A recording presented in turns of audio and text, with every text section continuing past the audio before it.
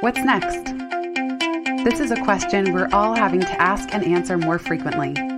I'm Jenny Blake, your host of the Pivot Podcast and author of Pivot, The Only Move That Matters Is Your Next One. For show notes from this episode, visit pivotmethod.com/podcast. If change is the only constant, then let's get better at it. Here we go.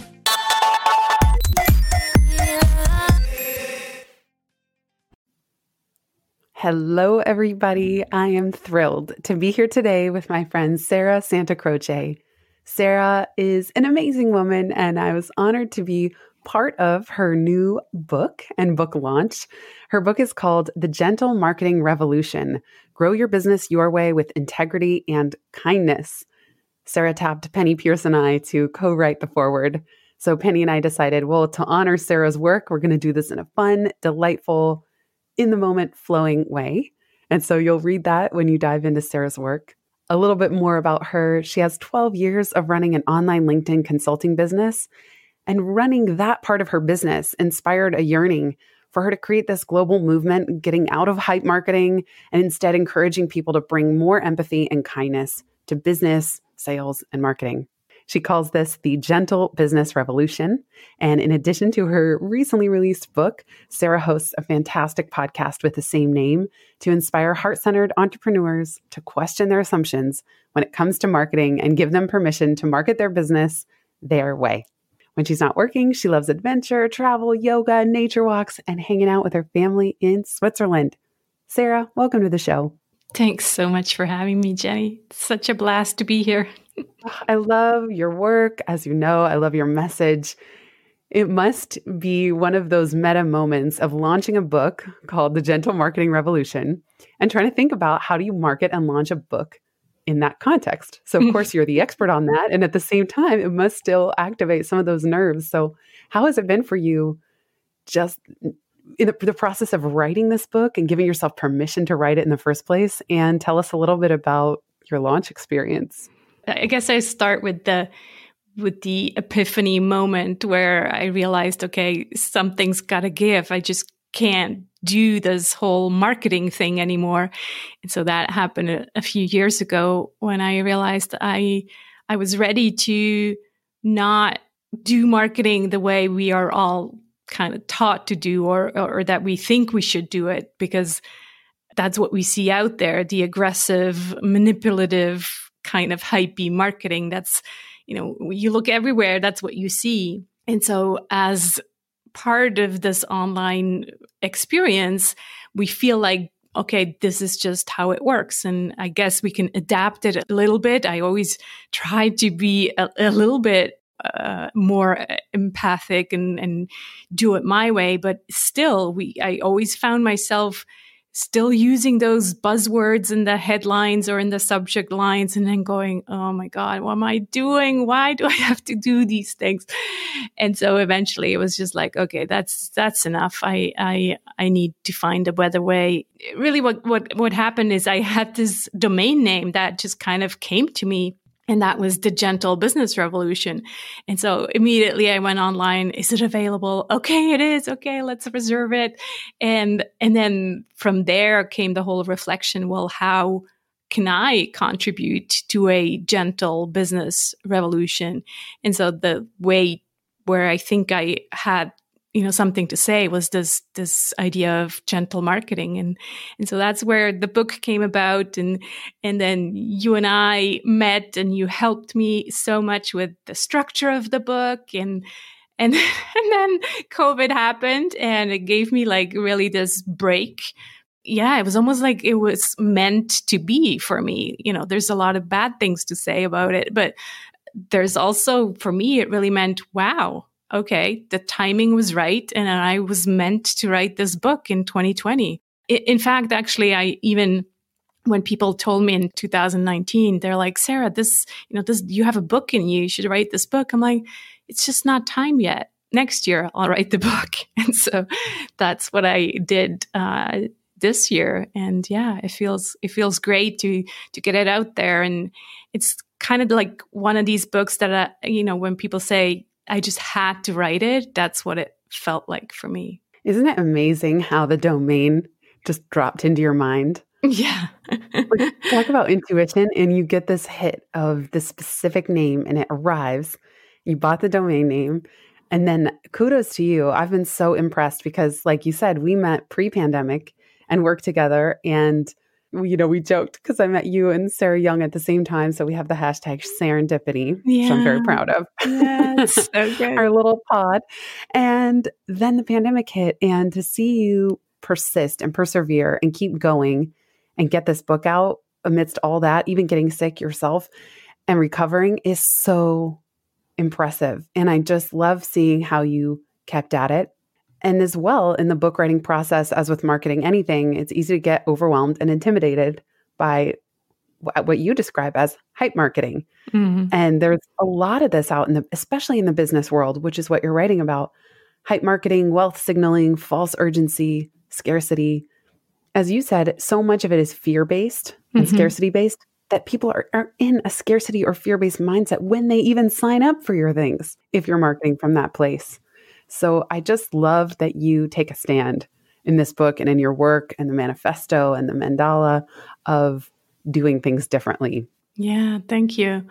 Yeah, it's definitely a journey, because even now, we spoke a bit before recording. Right now, I'm as we're recording this, I'm running a Kickstarter campaign, because when I was reflecting on, how am I going to do a gentle launch that feels good? We also have in common, Jenny, that we're both introverts and highly sensitive people. So that doesn't help with the hype marketing stuff, right? And so I'm like, how am I going to promote a book about gentle marketing without using some of these more traditional approaches to book launches? And you and I have seen many of them. And yes, it's just kind of become like the standard thing. You have, a standard book launch now. And to me personally, I'm not saying that that's not good for anybody else, but to me, that just doesn't feel good. It's not my book. It's not a book that I've written out of, don't want to say ego, but it's really a message that I truly care about. And so the book launch is not about me. It's about the message and the cause, which is to change the current marketing paradigm. So I was really sitting with this, like, I don't want to record a series of videos that tell you why I'm the perfect person to write this book. And now please go buy 10 copies and then store them in your cupboard and, not knowing what to do with them. When I was sitting with that, I think it was my husband who kind of mentioned, why don't you do a Kickstarter? And I thought, well, Kickstarter, I thought that was like for video games and board games. I never heard of anybody launching a book, especially a business book. I've seen kind of like the creative, children's books or things like that. But it got me curious. And then I'm looking at one of my paintings where I have written down the 4 main values, and one of them is curiosity. And so this Kickstarter thing got me curious, and I was like, well, yeah, let me find out more. And so I really got into it, and I found it that I think actually it was the perfect platform for the project. Like it's a creative platform. A lot of people are on there because they truly care about the cause of the product that's being created, or they care about the community much more than just making the biggest buck. So that really encouraged me, and so that's what I finally decided. Okay, that's my kind of book launch or crowdfunding, if you want, that then leads up to a gentle book launch during, next week, which is the Random Acts of Kindness Week, an International Random Acts of Kindness Week. I love it. It's just beautiful to see how whenever things are not feeling aligned, feel icky and gross, you pause, you reconnect with your values, and you look for what resonates, which is exactly what you teach. And so I love finding Kickstarter and thinking, how can I, for you, how are you applying Kickstarter? I'd be curious to know, for any fellow authors or aspiring authors, how did you set up your tiers for the book launch? Yeah. So what I set up is, I think I have total of 5 to 7 tiers, and one is just a book. And then since I spent all of last year, 2019, creating a course, an online course with 3 beta groups for gentle marketing, some other tiers then include, either the online course or one-on-one coaching with me. So those are the tiers. And I very much made the decision to make this a really fun event. It had to be easy and it had to be fun, because what I realized after even Kickstarter, there is some of the hustling going on Kickstarter. Like every post I read was like, oh, and you gotta get an agency, and you gotta get a PR agency and a marketing agency, and you just gotta hustle and write to everybody and all of that. And then, again, you feel like, oh my God, that's what I should be doing, because that's what everybody else says that's how it's done. And so you're always in this conflict. Obviously, I'm not saying, my book is going to solve all of that. You're still going to have this conflict, but at least you can pause and say, oh, I see what's going on. I see what you are wanting me to do or what you're pushing me towards. And then you make a decision. Do I really want to go that way? Or am I going to say, well, that's not my intention. I don't care so much about maximization, maybe. I care much more about the experience and the joy and the fun and the ease that people are experiencing when they're part of this. Absolutely. I love how you put that, maximization versus experience, or that you care more about experience over maximizing the most people, the most money, the quickest raised. And again, there it is, the hustle and the hype and the pressure. I wonder if it does connect to being an introvert and or highly sensitive person, that the reason so much of that marketing works is just, it's loud. It's loud. It's in your face. It gets repeated over and over and over. And it does take courage. As you say in the book, you have a sheep motif running through the book. And you say that it does take courage. And I love your honesty, even in this moment, saying your book isn't going to solve everything. Like, that's very humble of you to say that, listen, this isn't always going to be easy. You are going to have to constantly stop, reflect, and look at what people are suggesting that you do and say, does this resonate? And do I want to go this way? And just refocusing constantly on, and I try to do this too, let it be easy, let it be fun, creating an experience.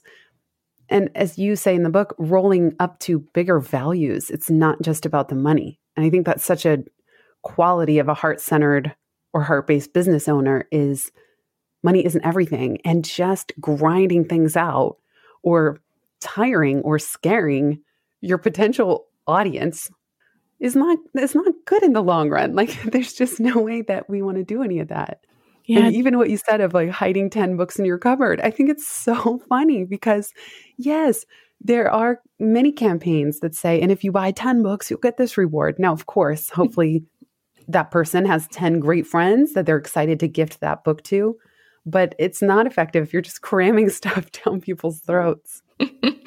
Yeah, I'm embarrassed to say I have, a few stacks of books, and I don't feel bad supporting those book launches because they were great books. But again, it kind of shows that there's this standard that a lot of people use without actually thinking, maybe, am I really serving my ideal clients by selling them 10 books? Let's be honest, Jenny, I just don't have 10 very good friends where I know that they all would enjoy this very book, right? So I'm still kind of stuck with, I think, 5 at least of them. So yeah, it's a funny thought. That is, especially now, it's like the logistics of shipping them to everyone. It just gets complicated. Yes. Absolutely. Yeah. I have to ask you about the cookie jar study that you mentioned in the book that illustrates scarcity. And I think this is an illustrative concept that I want to get into with you, because on the one hand, tactics like scarcity work. Right. And on some level, I think sometimes the people who are listening to this podcast and reading your book actually tend to be givers and probably cram too much in. And as you say, we end up forgetting about our own self-care, our own boundaries.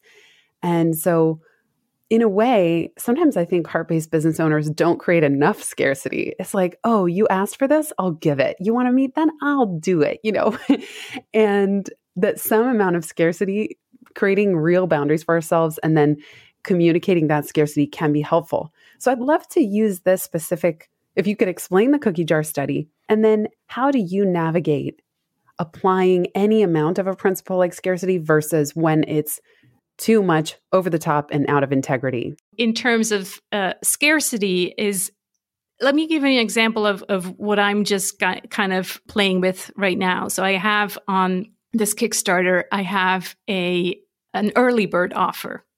Very common, right? We use that all the time in our programs, in our emails. And so even here now, I'm thinking, okay, is this early bird offer a gentle offer?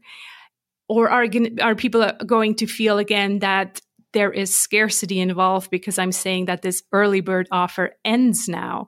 So really this idea of using integrity and gentleness in presenting such an offer is so important. It all comes down to how we present it. Because if we're saying, if you're missing out, or if you're not buying this, you're going to miss out and you're never going to have this chance again. And you're going to pay like 3 times more, and, really making people feel bad that they're going to miss out. So the focus is really on the scarcity. Then yes, people will feel bad and they're going to feel like pushed into buying. Where on the other hand, if you present it in a way that is just very positive and saying, I would love for you to join at this, special Kickstarter only offer. I put all my love into this gentle business circle. Then it becomes a positive experience and people will understand that this was a special early bird offer, right? So that's where the scarcity comes into play. It's like, depending on how you present it, you can make people feel really bad.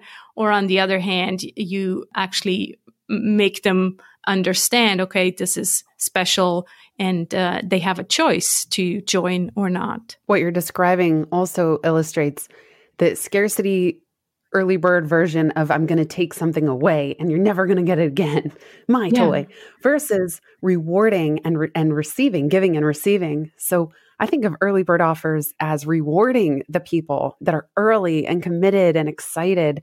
And that's really a gift to the person who is launching, whatever it is you're launching, whether it's a conference, an event, a book, because the early birds help get things going. They start the momentum. They give you the hope that this can work.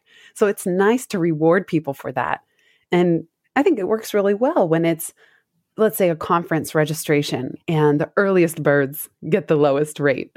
Great, because that helps the conference organizer keep planning and keep going and do the early spending that they need to do. It's very functional. Right. And it's one of those situations, you talk about the triple win where everybody wins. Exactly. Like the organizer wins, the early birds win, and it's so different than the false scarcity and false urgency of, this ebook is going to go away forever and it will never be available again. And that might be true. I mean, maybe truly that person is about to sunset a certain product and this is in fact the last chance. But people get burned if you say, oh yeah, and this is just going away for good. And they know, they're like, this is just a digital file sitting in your computer. It's not going anywhere. Yeah. And again, I think you could probably present it in a way that is still gentle and saying, look, I'm just, cleaning up my thing and I'm giving them away for, a very low price. But again, it's all how it's presented. Either it comes over as gentle or it comes over as sleazy and pushy. It's hard. People kind of ask me, well, how do we do it? And it's like, it's all in how it's presented. It really is. And people can, with this year that we just went through, people are even more than ever. They want the truth. They don't want bullshit anymore. They just like tell me the truth. And from there, anything goes. I was putting in one of the Kickstarter updates, I was celebrating a milestone. I put in kind of a digital badge that says I'm a gentle marketer. And so one of my friends are like, oh, that's like a sneaky way to have people promote your work, right? And so I'm like, oh yeah, I guess you could look at it that way. And so I put that into the email. I'm like, yes, you could look at it that way, but you could also look at it from the perspective of kind of giving, if you put that on your site, giving your site visitors the feeling of safety and saying, hey, I feel safe here. This is a gentle marketer. But I put it out there, right? And people can then make up their own mind. But at least I'm not trying to play with them and just kind of hide something and, promote my own work while cheating them in some way. I know what you mean. Right. And so much of this speaks to the intention behind putting something out. So before, and this is on the energetic level, I love how Oprah wrote the 25th anniversary edition to Seat of the Soul by Gary Zukav. And she said that it was Gary Zukav that inspired her to set an intention for every single interview she did. And every single show they did, she and her team said, what is our intention for this episode? Mm. And the same thing gets woven into when you're going to create a gentle marketer badge. And your intention, if your intention is, oh yeah, this will get me the most clicks and the best SEO and me, well, the intention is baked in to the badge, whether people can see it with their eyes or not. Right. And in your case, the intention is creating a feeling of safety and community around gentle marketing. I love that. Like, I love that you are thinking about the visitors to a gentle marketer's website feeling calmer and feeling safer once they get there. Like, oh, I can exhale. This person isn't out to get me. They're following gentle marketing principles. And then it also allows people who are part of this revolution to say, hey, I'm doing this and I believe in this and I strive to work in this way and according to the principles and values of gentle marketing. And in doing that, they can inspire other business owners or content creators. Right. Yeah. You talk about in the book, so there's the 4 main parts of your framework: Rumble, Rise, Resonate, and Integrate. And I love that Rumble, the very first thing you say is forget your client's avatar. Start with yourself. And you say that starting with your client's avatar, it always made you, Sarah, feel like a Tinder date gone wrong. Like you would imagine your avatar and then you would show up on these sales calls and just within 5 minutes have that stomach sinking feeling of, oh, another one that this is not a fit. Right. So talk to us, because so much business advice is figure out your ideal client, your client avatar, give them a name, make them real, and then create for that person. And you're saying the opposite. You're saying start with yourself. So can you share a little more about that philosophy? Yeah. I only wish I knew that I was that smart 12 years ago, because I obviously made all the mistakes and followed all this nice, marketing advice and really did feel like on a Tinder date all these years, because I felt like I was showing up with a mask and then basically meeting someone else with a mask. So 2 masks are meeting and it just never felt real. And one scenario was the ideal client didn't feel like a good fit. So they didn't want to work with me. Or I felt like I can't work with this person. He doesn't want what I can offer, or we are just not a good fit. So many years wasted on this, because I never actually paid attention to what I want. So that's the whole thing. It's like, don't start with your client, start with yourself. Look at yourself, find out who you are. Find out what your values are, your story, your worldview.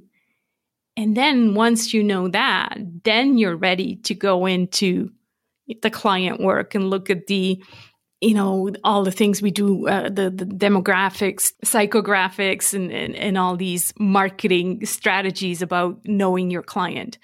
But it's a waste if you don't know what you want coming into that relationship. I think this part takes a lot of courage as well, because in figuring yourself out and who resonates, who sparks joy, who are you, what are your values, like all these big questions, it can sometimes mean leaving people out, or I find there's a real permission. This rumble is about who am I, what resonates, and dropping a lot of the shoulds on this part as well. Yeah. It's like owning our quirks, owning. I was so touched in the beginning of the book. You said you worried at one point that you were too nice and too gentle for business, that you weren't cut out for it. And I've had those same fears that I'm something as simple as too introverted. Like I'm not good at networking. This is going to hold me back. This is not going to be good for my business. I'm not going to be able to grow well, these quirks. And then realizing that if we own those quirks and we give ourselves permission to be that way and find another path, even if it's the path less taken, to move forward in business, and not even hold limiting beliefs around that. Like, oh, well, because I'm a gentle marketer, I will earn less. No, I would never say to someone that you need to connect those two things. You say that you might have a period of transition where you're transitioning from one mode of marketing to the other. But I believe that energetically speaking, if we're more aligned, more good things happen, more serendipity, and more resonance with the people like us that also want permission to own the quirks that they have. So I think this rumble takes real courage to admit who we really are. Yeah, it does. It's huge. On my gentle marketing mandala, so I pretty much looked at the 7 Ps of marketing. So that's a concept that's been out there for a long time. And I looked at the 7 Ps. I'm like, well, the most important thing, the rumbling part, the personal part, is missing. And so I kicked some of the Ps out and put in passion and personal power. And so passion could also stand for purpose. I chose passion. So really, it's basically Simon Sinek starting with the why. Why are you in business? What matters to you? And then personal power, which is so, so key. It's like finding out who you are. And it goes beyond that. It goes also into finding your unique marketing superpower. And that sounds a bit cheesy, but it's not, because it's really, again, giving yourself permission to do only the marketing stuff which lights you up. So letting go of all the other shoulds and just doing what you are good at and what you enjoy. Say more about finding your unique marketing superpower. How does one do that? And can you give a few examples of gentle marketing superpowers that you've discovered in yourself or with your community? Yeah, well, I can start with you. I think you have pretty much realized that what you're good at is the podcast, and you love it and you enjoy it, and you said no to all the social media stuff. You're like, I'm going to focus in on the podcast, and then you have your community and your newsletter. You do the newsletter. So those are the two things that you focus on. Someone else might be, really good at leading a free Facebook group, and then all the way, do it because you're good at it and you enjoy posting daily and interacting and, connecting people. That's great. Other people might be really good on YouTube, for example. I had one participant in the Gentle Marketing program he was Irish. So he had this Irish charm already with the accent. And it was just like, they're really good at presenting. And so we figured out that he enjoys actually being on video and talking and creating these videos where I know you and I were like, oh no, let's not do video, right? So it really depends on who you are, what you bring to the table, knowing from your own personal power. It's so funny that you mentioned video, because over the years I've had many people I did really embarrassing YouTube videos when YouTube was first getting going. This was probably 10 years ago. And people to this day will say, oh, you're so good on video. You should do more on video. And they've even said, why don't you record your podcast on video? And the truth is, I won't do it. As soon as I add a video component, I'll stop altogether. Right. So it also speaks to that just because we're good at something, or others might even give feedback, hey, you're really good at this, or this really connects for you, doesn't mean that like my energy just isn't there. It means that now, instead of just having a deep, intimate, connected conversation, I'm worried about how's the lighting, how's the camera angle, how's the background, how's my makeup, what am I wearing, how am I looking on the screen, am I blinking too much? Like, I can't stand it. Right. So even if I'm good at something like that, in quotes, I won't do it. I know myself. I'll get so blocked around something like the podcast if I were to add a video component. As much as I can see on paper, yes, that would be a good thing. Then I could have these clips that could go on YouTube more than just an audiogram. But if it's going to get in the way of me doing something altogether, that's when I have to say no. Exactly. When it's not sustainable, then it becomes a drag and you just won't do it anymore. Yes. I have to ask you. So speaking of kind of owning our peculiarities, our story, something you said in the book is that you were hesitant to share this fact about yourself, that you grew up on a commune, which I think is so interesting. How did that upbringing, how has that influenced, do you think, your perspective on gentle marketing? Yeah. First of all, I like that was just something that I, even like in my first jobs, like, corporate jobs, I never brought that up. That was just like something that belonged to me and my family. And of course, my husband knew, but other than that, I just never brought it up. It was just somehow embarrassing in the business world until I had this real breakdown, then breakthrough, realizing, but that's me. I feel so like I never belonged because I didn't show up as my whole self. And that growing up is part of me. And the way it has, I think, contributed to, me wanting to lead gentle marketing, but not just gentle marketing. I think the gentle part, that's just, me personal, like that's part of who I am.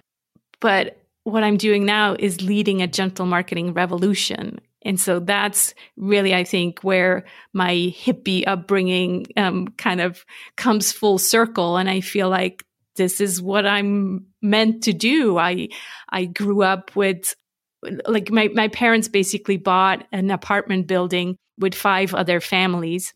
And so we each had our own apartment, but we spent a lot of time with all the other families. And we still meet each other once per year at Christmas, and know each, like, bring up all old stories and things like that. And so in a community like that, so many decisions have to be taken in common. Like, just think about what comes to mind is the compost, who was taking care of the compost outside, who was cutting the grass, and, all these small decisions that have to be taken in common. That, even though I was obviously still a child, but I kept hearing these conversations and then finding compromises, and all of this led me to, yes, probably a more gentle approach to life, but also this idea of community is super important to me. So that's really where I see myself going with gentle marketing, is leading a community, and not in a guru kind of way. That's not at all who I want to be in business, but in a circle way. So like a leader in each chair, where everybody has a seat in the circle and everybody shares and brings in their knowledge. And so that's what gets me excited. And that's where I think I'm kind of coming full circle. And yeah, the values of fairness are super important to me. That's also why I bring in worldview a lot into marketing. I truly believe that people don't buy our services or our products anymore. They buy into something. They buy into our worldview. They buy into who you are, Jenny, and what you stand for. So that's how all of this comes together. Beautifully said. I love the notion of buying into, not just buying a product, but wanting to know who's behind it. How's the product made? What are their values? Yeah. And I love your commune story. Like, I love knowing that about you. And then what I find so interesting is this thing that you felt you needed to keep hidden or behind the mask in your earlier days in your career makes you so interesting. And then when I learned that about you reading the book, I thought, aha, so much of this makes sense. Like you described, how you grew up is about community, respect, integrity, cooperation, coordination. There were a lot of values, like you said, to make it work among those 5 families. And that sense of camaraderie and community absolutely translates into how you do business. And I love your vision of community as each a leader in every seat coming together in that circular way. It's so beautiful. Sarah, where can people find you if they want to learn more, keep in touch, and join this beautiful, gentle community? Well, we're heading towards a special week for kindness, and it's called the Random Acts of Kindness Week. It's an international week where just all over the world we celebrate kindness. And I thought that was a good time to gently launch my book, and so that's coming up mid-February, and I'd love for people to join us there. We'll also do an interview on how you kind of apply kindness in your business. So that's starting on February 15th, and it'll be happening on my podcast called The Gentle Business Revolution. And the book is called The Gentle Marketing Revolution. It will be on Amazon. I'm hoping by the end of that week, so around February 20th. And my main website is sarahsantacroce.com. Amazing. Thank you so much, Sarah. I'll put all of these links in the show notes. And if you were listening to this and you felt a sense of relief and exhale, I really encourage you to check out Sarah's work. Let's support her launch as much as we can. And I'm just delighted to be part of Random Acts of Kindness Week. Thank you, Sarah, for putting that on my radar in the first place. And kudos for bringing this book into the world and launching this revolution in community. I'm just so thrilled for you and honored to have you on the show. Thank you so much. Thanks also for your support, and you did play a big role in it. So thank you. This is my great joy and honor. Thank you. Thank you, Sarah. Thanks everybody for listening.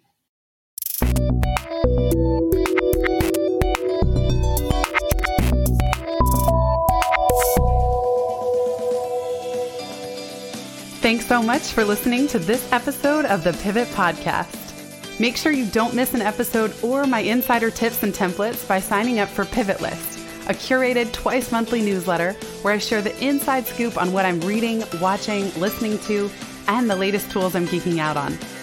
Sign up at pivotmethod.com/pivotlist. Get show notes from this episode at pivotmethod.com/podcast and connect with me on Twitter at Jenny_Blake. Remember, build first, then your courage will follow. Hasn't it always?